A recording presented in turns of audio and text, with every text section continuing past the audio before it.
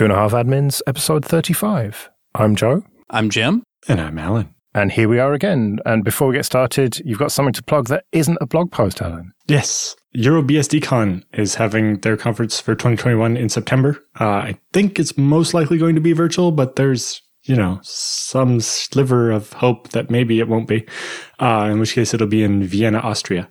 But anyway, the call for papers is open. So if you have something interesting to present, please go and submit your paper. Right. Well, link in the show notes. So once again, we're going to do a whole episode of your emails. You can send those in to show@2.5admins.com. And thank you everyone who's supporting us on PayPal and Patreon. We really do appreciate that. If you go to 2.5admins.com/support, you'll find details there. And remember, for $5 or more per month on Patreon, you can get an advert-free RSS feed. And you can also send us your questions there. If you are supporting us, then you'll jump the queue. All right. Eric says, I'm a beginner exploring the sysadmin space, and I've been learning and using self-hosted apps like Nextcloud and Sandstorm on a VPS. After listening to some of your conversations around security, I've become increasingly anxious about my lack of security on my server and started researching basic practices, such as setting up firewall rules, limiting SSH access, etc. However, I'm not sure how or what to do to continue hardening the server. What is overkill or not for my use case, storing personal files, etc. Are there any definitive resources that you two recommend on the subject of securing servers for a beginner starting out? No, there's really not, because that's like an entire career, not, like a 50-page self-help book. But the biggest advice is, if this is a server for your personal use and it doesn't need to be available to the entire internet, then make it only available to you and not the entire internet with a VPN tool such as WireGuard or Nebula. If the internet can't get to your services because they're locked away behind a virtual private network with solid encryption, then your problems largely go away. Yeah. So basically, on the VPS, you configure Nextcloud or whatever to only listen on the internal IP address you set up for the VPN. And so if you connect with the VPN, then you can access Nextcloud even though it's on the internet. But if you're not on the VPN, then Nextcloud isn't there. Clarifying that a little bit, the proper way to do that is really not to go into Nextcloud and mess with Nextcloud's config. The proper way to do that is set up a firewall on the VM that only listens on those WireGuard ports. The only thing it's listening for on the public port is, WireGuard or Nebula or what have you. Yep, that can work too. SSH is probably the biggest way somebody's going to get in. And, it's not very likely unless you're using a terrible password or something.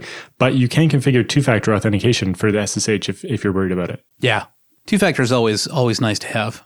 You can also not listen for SSH on the public side either and literally only listen for your VPN. If your VPN goes down, then you have the option of getting in, via like a LISH SSH section, where basically you've got to log into. You get the VNC type thing or whatever they give you. Kinda. It's a web console anyway, is the point. Because, the other thing I would say is if it's available, set up the two-factor on the host control panel thing too. Oh, yeah, absolutely. Right? It's entirely possible that you've locked down your server super tight, but if they can log in and get to the console, then they can do whatever they want.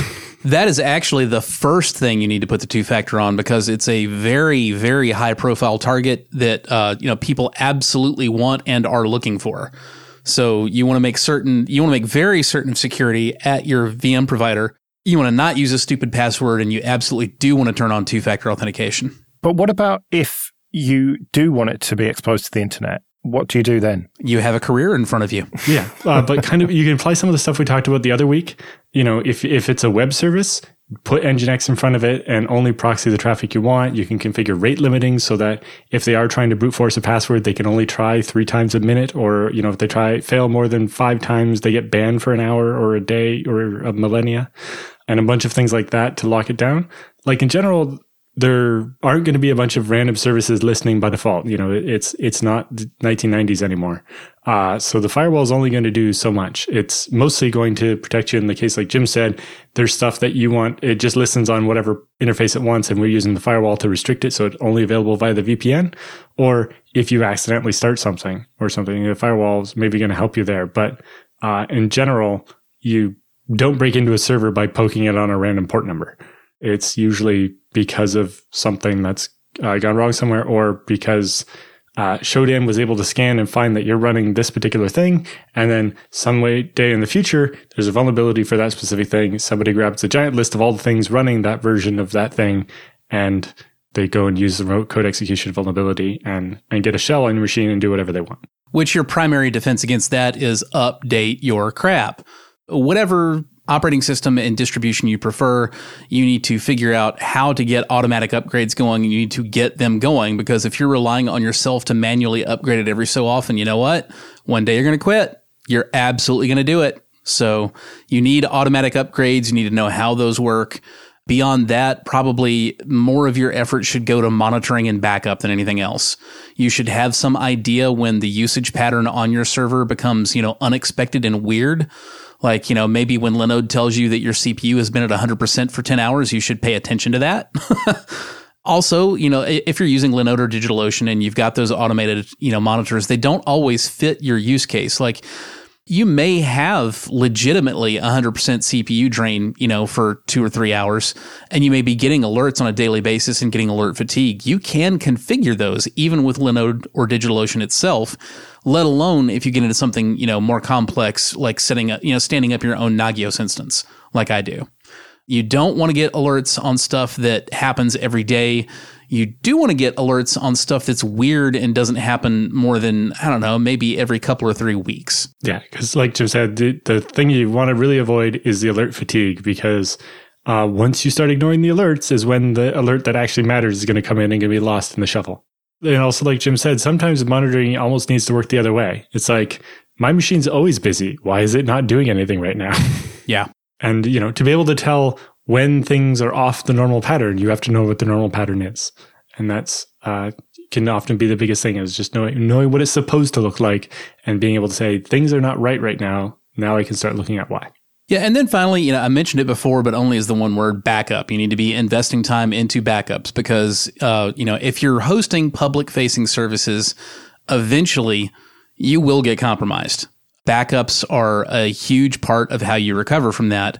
Knowing how your backups work, that you're backing up all the right things, and how you use that data to restore is a big thing. So if you want to be serious about this, you set up your backups, you know exactly how they work, you know exactly what is and is not getting backed up, and you practice restoring from those backups onto another test VM until you get to the point that you're like, okay, so somebody got in and did a thing and I don't like it, but I know exactly how to separate, what they did from the valid data, and I know how to stand back up all my services and get back into a production state. Backups are really nice for the case where I don't know how they fucked up my machine. I'm going to take this machine off to the side and in the meantime, stand up a new one, restore my backups, get the servers back online while I figure out what the fuck happened. Yeah. And, backups are also important because you never know when the data center you're in is going to burn down and so on. So yes, the only thing people neglect or put off till tomorrow more often than updating is doing the backups. And both of those are the things that are going to bite you. So you want to get them automated. But like Jim just said, you need to actually test the restore and make sure it does what you think it does. Because, you can have these great mythical backups. I back up everything full every day. And it turns out, but this wasn't mounted right, or that wasn't getting backed up, or something is missing, and now all this data is useless. Or I was backing up the database while it was changing, and so I didn't get a consistent snapshot of it, and so my backup won't, restore. Yeah, do not back up your MySQL binary with rsync. You need MySQL dump for that, or you need PG dump for that if you're using Postgres. Or take a ZFS snapshot and back up the .zfs/snapshot directory when all the files are consistent, at least. Something. Yeah. Well, even on that one, you got to be a little bit careful because the ZFS snapshot is great, but it's point in time consistent, which is not necessarily application consistent. Right. Now, if you're using MySQL and InnoDB, that's probably fine because InnoDB is a journaling storage engine, and the database at least will be in a consistent point. Even if it wasn't when you snapshotted it, it will replay the journals or rewind them to get to database consistency. However, if your database application has not properly implemented transactions to make sure that at the application level it's always consistent, you may still end up with like an insert query that's been applied, but an update query has not been, and now your application's data has gotten into a point that, while it's consistent from the MySQL level, is nothing that would ever normally happen in your application, and your application goes bonkers. Yep. And so you'll actually see a lot of people with scripts around it for Postgres and MySQL, where before they take the snapshot, they'll actually lock the database. So do a flush and a lock so that everything is stable and not changing on disk, then take the ZFS snapshot and then release it.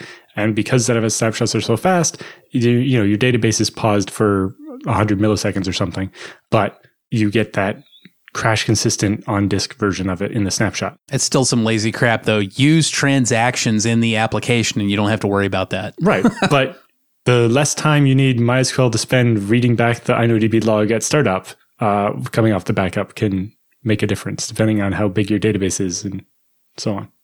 Okay, this episode is sponsored by CBT Nuggets, training for IT professionals or anyone looking to build IT skills.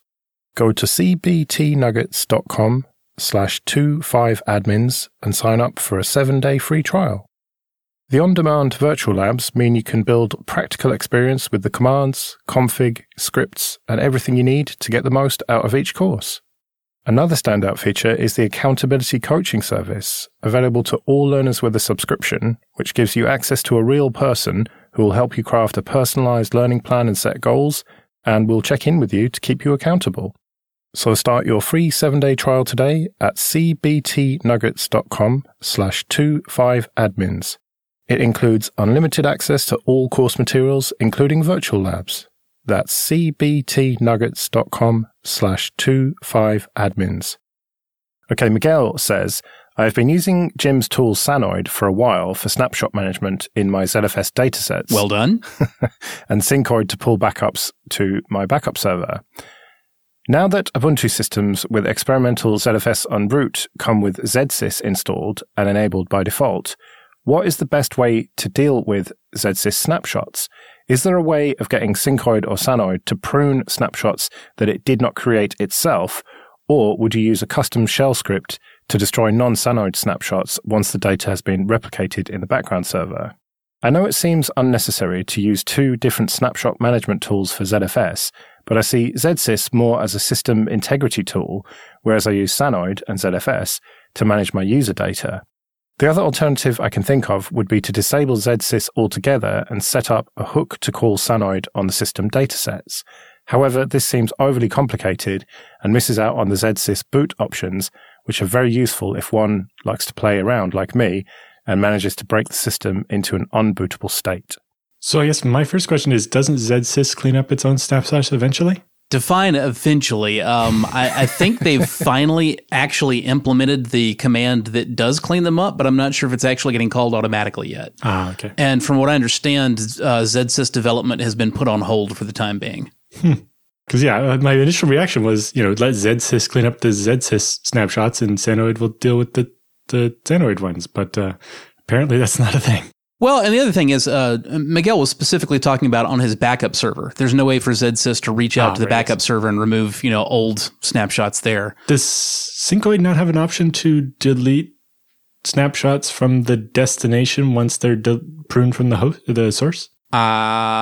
Some people have asked for that, and I generally tend to say hell no, because that's not what Syncoid is for. You run Sanoid on the other side to handle your pruning. I don't think anybody's browbeaten me into accepting a PR on that. So Sanoid will only delete snapshots it created. Correct. Which is how I would prefer it to be. But I could see where you at some point would want to delete older snapshots that come from something else. But yeah, with my tools, the way my stuff is set up, I purposely have the snapshots I create manually don't get pruned by anything because I created them manually for a reason. Yeah, I think I would probably handle that by just setting up a very simple shell script on your backup server to look for ZSys, snapshot name formats that are, more than a certain number of days old and just automatically delete those. Run that once a day. That's pretty simple to write. ZFS makes it really simple. So if you run ZFS list with the capital H flag, will take away the headers and separate the fields with tabs. Lowercase p will make it print the numbers in human or non-human readable. So it'll actually be like the raw number of bytes, or in the case you're going to care about, the creation time of the snapshot will be the Unix epoch, like C time. So like the number of seconds since 1970 instead of a date. So then you can just do -o name, creation, and it will list all the snapshots with their name and when they were created. And you can use -s to set the sort order. So you can just say, show me all the snapshots sorted by how old they are. And I just want to, if any of the names start with ZSys and are older than X thousand seconds ago, then just delete them. And so it's like a 4-line for loop in Bash. Yeah, I would suggest ZFS get rather than ZFS list. That way you can get only the fields you want. But other than that, yes. Well, no, if you use with ZFS list -o, you provide a comma separated list of the fields you want in the order you want them. Yeah, fair enough. Okay, John says, recently a UK-based professionally regulated solicitor sent me some documents to review and sign via DocuSign. I did, and then DocuSign promptly sent me the confirmation email containing the documents as attached PDFs. I thought the whole point of such an encrypted system was to keep such documents private and secure. So that means some personal information has now passed into the public email systems, and I wonder how secure that is. Do we, the public, know whether emails and attachments sent via the likes of Gmail, Yahoo Mail, Hotmail, etc.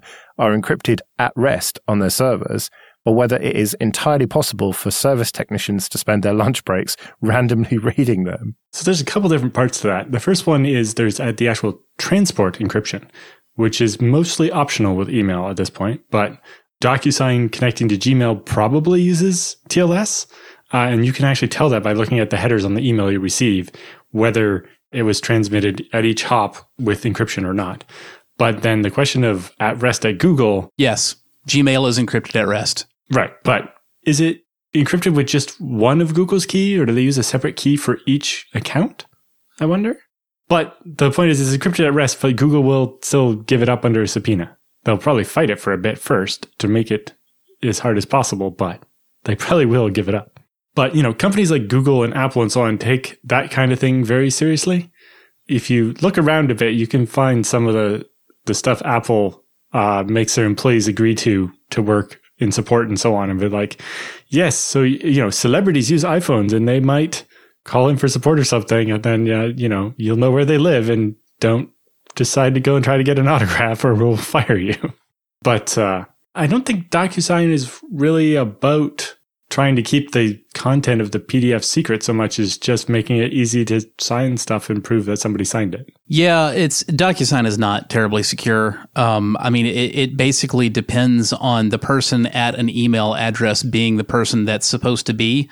That's pretty much the sum of it. So it's kind of the opposite of security. It's also not about keeping things confidential. It's about authentication, not encryption. Finally, it's probably worth mentioning that almost everything I've ever been asked to sign via DocuSign becomes a matter of public record anyway. Like if you're buying a house, all of that's going to get published at the local courthouse no matter what. So whether it's gone over public email is not much going to matter. John mentioned a UK solicitor, and I don't know exactly what documents are going on, but for an awful lot of court cases, again, whatever happens in the case becomes a matter of public record. So it may not be as big as a concern as you're thinking. Also consider that before they used DocuSign, the lawyers mostly used fax machines. How secure is a fax machine? Arguably, maybe more secure. It's a little harder to divert. I mean, it's possible, but it's a little harder to divert a phone number than it is to get, some Yahoo's email address and get them to bite on a phishing lure, and the next thing you know, they're forwarding everything to some random Gmail address, which, by the way, I have seen happen in lawyers' offices where, like, I walk into a new law office, that is a potential client, and discover that every single one of their emails is being forwarded to, some random string of trash at gmail.com, and none of them has any idea what that is. And then you find out that, every email password in the office is like last name 1 ! Yeah. So, your concern with the confidentiality of your documents at the solicitor's office might start more inside the office than, with the in transit with DocuSign. But yeah, I think the biggest thing there is just that DocuSign, I don't think does what you think it does. It's mostly just about making it easy to get people to sign stuff and, avoiding the whole print this out, scribble on it with a pen and then scan it and have it come out in potato quality on the other side. And by the time all 4 people sign it, you can't actually read what you're agreeing to anymore. Which, to be fair, DocuSign is at least as secure and confidential as that. Okay, this episode is sponsored by Linode. Go to linode.com/2.5 to get started with $100 free credit and 60 days to use it. Linode offers cloud computing solutions in data centers all over the world. Whether it's scalable VMs with a choice of major distros or one-click apps and stacks, dedicated CPU and high RAM instances, block and object storage, or cloud firewalls and DDoS protection, Linode has everything you need for your personal projects right up to managed enterprise infrastructure. I recently moved my website over to Linode and it was really straightforward. And when I needed a Mumble server for our Late Night Linux community meetups, spinning up a new VM for that was an absolute breeze. Everything's been running flawlessly since I set it up, and I love the peace of mind I get from the automatic backups. So go to linode.com/2.5, get your $100 credit, and check out Linode's great cloud hosting services and first-class always available support. That's linode.com/2.5. Okay, Byron asks, what's the best way to do SSL certs for services like GitLab or Mattermost that are hosted on an air-gapped internal development network? I know I could use self-signed certs, but then others would have to click through to allow their browser to proceed to the sites. Is there a better way? You can usually still use Let's Encrypt as long as you can make the DNS part public enough. Like the CNAME, is it _acme-challenge.thedomain.com or whatever? Yeah. As long as that can be exposed on the internet to prove that you own the domain that it's using, you can still get the Let's Encrypt certificate even if it's air-gapped. Now, if the machine doing it is air-gapped, you're going to have to create the certificate on a different machine and find some way to get it in there. But your GitLab install is not actually air-gapped, otherwise it's not very useful. Yeah. It's just not publicly exposed. And so, yeah, we do stuff like that all the time to get SSL certificates for internal things that aren't meant to go out anywhere. You can even have your Let's Encrypt infrastructure run on a completely separate web server on the same box to just maximize the isolation. If you're doing your internal services on Nginx, you can stand up an Apache instance on that box that literally is for nothing but grabbing the cert, from Let's Encrypt and just set up a script to, copy the cert over to where Nginx needs it. Yeah, like at Scale Engine, we have to do this for customers. So we actually have a VM called Keys, and all it does is run the Acme client for a bunch of different customers and then check their keys into a repository that our Puppet system can grab and deploy to all the servers. So when they update their certificates, they can either run the Acme client on the Keys VM as their user, or if they have some other requirements or whatever, they can just upload the certificate to us often enough that it's never out of date. And if you don't like all that, or also if you want to use completely private top level domain that you would not be able to get Let's Encrypt for, like if you want to do .lan or, .mycompany or whatever that only works inside that network, then you're going to need to set up your own certificate authority. And, that doesn't mean that your users have to click through a warning every time. It just means that part of your process has to be getting the ca.cert from your authority into the root trust, on each of your users' machines. And that way your users will trust any certificate generated by that CA. The easiest way to do that is probably going to be to use the Easy RSA package. That used to be an automatically installed part of OpenVPN, but now Easy RSA is its own entirely separate package. You can set that up. It's not super duper easy, but it's not that hard either. You can also piggyback off Windows Active Directory domain if you happen to have that in your infrastructure. I don't know what the rest of your infrastructure looks like, but I've done it that way before, or the opposite. We reuse the Puppet certificates that each machine has to authenticate them for other things. So they actually have to use their host Puppet certificate to prove they're one of our machines in order to check out things like the certificate store. All right. Brandon wrote to us, what is the best practice for updating around 10 to 15 servers? For my environment, I have around 13 Ubuntu servers, and I make sure to install updates on a weekly basis. I'm curious how I could reduce the amount of time spent doing that while not compromising security. Now, this is one I can answer, I think. Oh, boy. So make sure that unattended updates is installed, and then also use it to schedule reboots regularly, because you get a new kernel from Ubuntu. I think it's every 3 weeks for the LTS. So am I right? Mostly. You said unattended updates, and it's actually unattended upgrades. Damn it. I meant unattended upgrades. I just used tab completion. That's why. But other than that, that was right. Yeah. Yeah. Apt install unattended upgrades. You can add the config in there to automatically reboot. I usually will do like a, 3 a.m. on a Sunday kind of a thing and do it weekly. But that's kind of to preference as to, how frequently you want to reboot and how quickly you want to make sure you get a new kernel. You don't usually have like a remote code execution, in a kernel upgrade when you get one anyway. Beyond that, you absolutely will still see, like if you shell into a server that you've got unattended upgrades running on and you do an apt update, it will still tell you that there are packages which can be upgraded. The important thing to realize is those aren't security upgrades. They're feature upgrades. You don't need those. Yes. If you want it, you can install it, but you should not feel like you just have to run around shelling into 13 boxes to install feature upgrades, every week or two. That's definitely the big thing in the end, is separating out those security fixes from just every software update.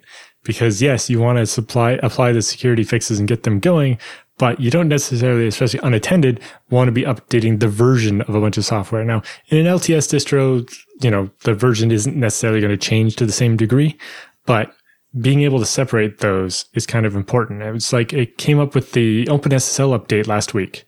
They issued the new version 1.1.1k, and it had the fixes to the 2 big vulnerabilities, but it also had some random fixes to like a printf statement to not divide by 0 and a couple things that, only if you ran a certain command was it going to cause the problem, and all it did was crash the user space binary. So it wasn't the type of thing you would actually ship as part of the security update.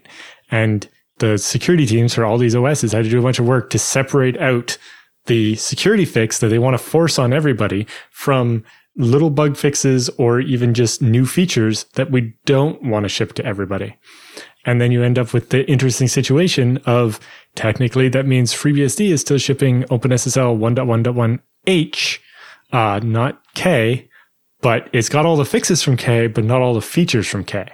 And then, somebody with a security scanner that's not as smart is going to say, oh, H, that therefore it's not up to date. It's like, no, it has the security fixes. It just doesn't have the new feature that we didn't want anyway. But, if you're dealing with automated PCI compliance scanners, they're going to ding you on everything on the planet anyway, because they actually check for bleeding edge, feature version numbers, right from the vendor, which literally nobody has. You get those security fixes backported to whatever the library version is on your operating system. And the thing that really pisses me off about that, it's Salter rant time, is that you can absolutely still detect that you have the security fix from the automated scan, because when you check for the library version, you'll see something like, OpenSSL 1.1.1 H-Ubuntu 16. And that -Ubuntu 16 tells you you're on the 16th security backport from the Ubuntu team. And that actually contains the fix for the CVE that stupid PCI scanner is going to ding you on. And you know how you deal with that when the PCI scanner dings you on that thing? You just tell them, no, it's fine. And they say, okay. So it's like, why am I burning hours of my life on this to have you ding me for something that you don't understand that I can then just tell you, no, that's fine. And you just accept that and go on. Yeah. Couldn't we just assume that I knew what I was doing to begin with? Well, I remember when the PCI rules were all like, this has to be all firewalled off unless that's inconvenient. And then it's just fine. Like every one of the security requirements just had, unless it's inconvenient, and then it doesn't matter. Yeah, it's still that way. Right. Well, we'd better get out of here then. Remember, show@2.5admins.com if you want to send in your questions or comments. You can find me on Twitter @Joe Ressington. I'm @JRSSNet. And I'm @Alan Jude. We'll see you next week.